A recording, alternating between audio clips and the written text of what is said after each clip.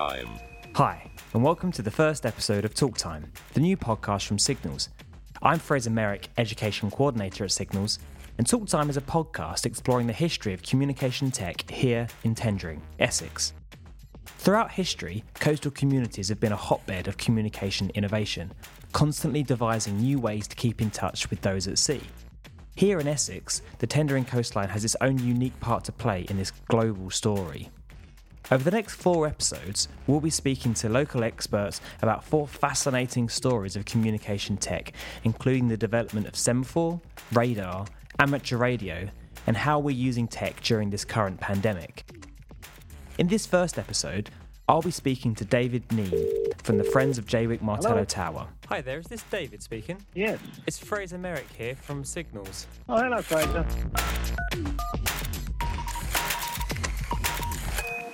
I got in touch with David having researched the history of semaphore and discovered its connection to our coastline.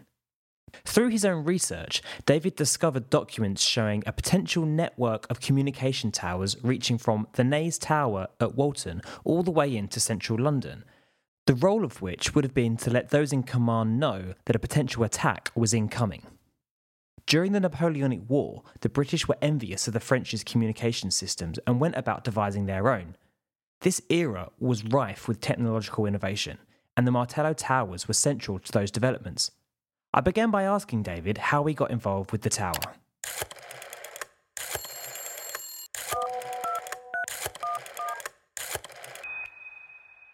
I've been involved with the tower since it's opened, really, 15, 16 years. Did about 6 trips up to the National Archives with the Friends of the Tower to find out different things. And that's where I found that article about the Naze Tower. Whether it was actually put into action or not, I don't know. So, when was the Jaywick Martello Tower built? Well, it was finished after the war's finished, actually. It was built in 1809, but it wasn't armed until 1812 because they had problems with its foundations and it tipped over sideways. And it took them 2 years to get it back upright again by digging holes on the high side and pumping all the mud out and things. So that tower actually sits about 5 feet further into the ground than it should do. Oh, wow. The actual entrance was round the back, which should have been about 14 feet off the ground with a ladder they could put down and climb up a ladder to get in. So, what was the kind of main purpose of the Martello Tower then? What purpose was it supposed to serve? Well, it was the defence of the coast from France, from Napoleon. They did the towers around Ireland first. They built, I think about 50 towers around Ireland. Then they built the South Coast Towers, which there were 74, and they finished in 1805. And then they started doing the East Coast Towers, which Jaywick one is one of those. But by the time it was actually finished and armed, the wars were over, really. Or the threat of invasion was over, anyway. There was obviously a string of these towers along that Tendring coastline. Yeah, they built 29. Oh, really? As many as that? Well, they actually built 27. They planned 20. They planned 54 to start with, and then because the invasion had gone away, they cut it down, and they decided that 27 would be ample. And then they realised that up in Suffolk there was a patch which was not covered, so they built 2 more afterwards. And was there communication between the towers themselves? Each tower had a flagpole, and between Martello Tower at Jaywick and the next one, there was a flag staff, and that could be. I haven't actually worked. I'm guessing that all the soldiers lived in a barracks at Wheelie, a great big barracks. So there was only 2 or 3 on watch all the time in the towers, but they could signal by flag to the Wheelie barracks, and then they'd all march down and man all the towers if there was an invasion. Oh, okay. So it was kind of passing back the message inland to bring troops forward should they be required. Yeah, between Jaywick Tower and Wheelie, there's a area called Flag Hill, and I think that there was a flag there as well, which relayed it up to the Wheelie barracks. The name would certainly suggest. Yeah, that's fascinating. I've got no proof of that, but that's what I think. They had a flagstaff, and they had a round basket ball painted black, and they had a green pennant and a red flag, and whichever way they put them up, it meant a different thing. ships on the horizon, enemy landing on the beach, and all that sort of thing. So there would have been some sort of key arranged beforehand that would have been on base somewhere or the other towers, so they could reference that. Yeah.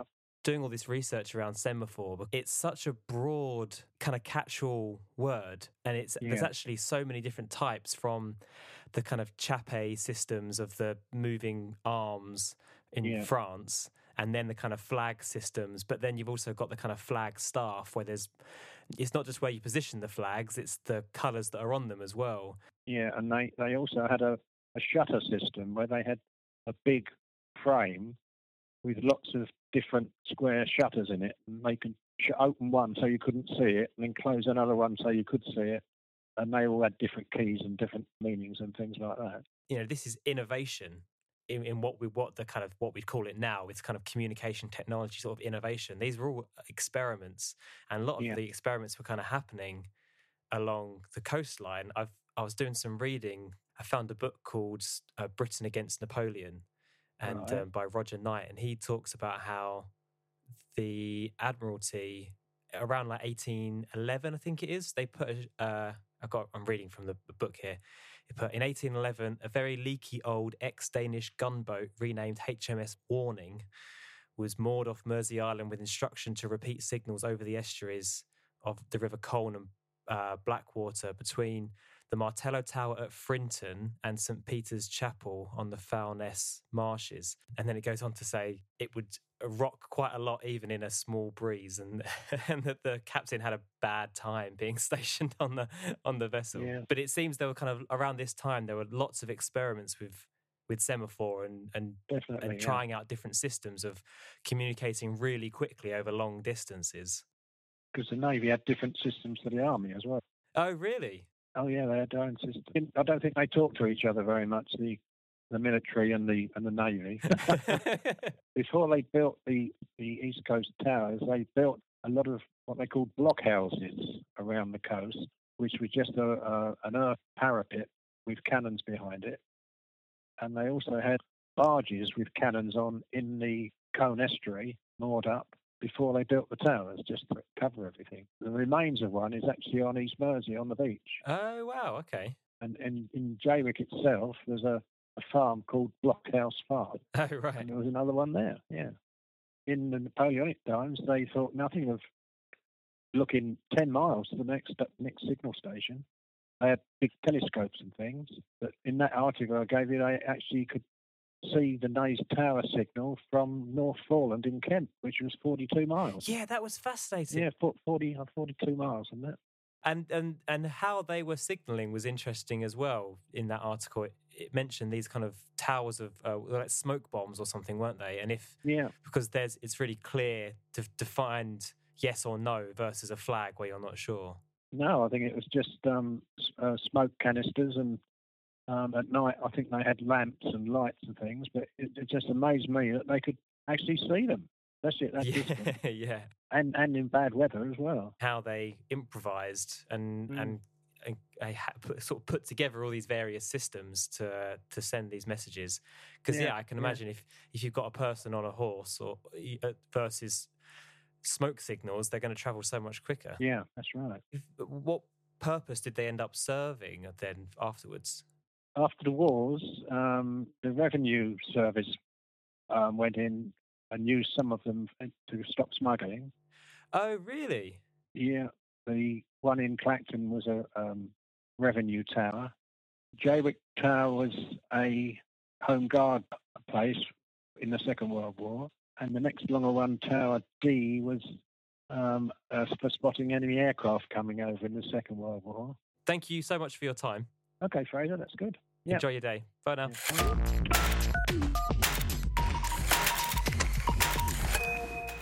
A huge thank you to David for his insightful knowledge into the history of the Martello Towers that dot our eastern coastline. If you'd like to find out more about the Jaywick Martello Tower, you can visit their website, and once restrictions allow, you can even take a visit. If you'd like to find out more about Semaphore, we've animated a short film detailing its history, and we even worked with developer Ben Tilbury from the University of Essex to create an online game you can play using your webcam and semaphore signals. Head to our website signals.org.uk to find out more. This podcast was produced and edited by me, Fraser Merrick. Thank you to our funders Essex 2020 and the National Lottery Heritage Fund. Thanks for listening. Bye-bye.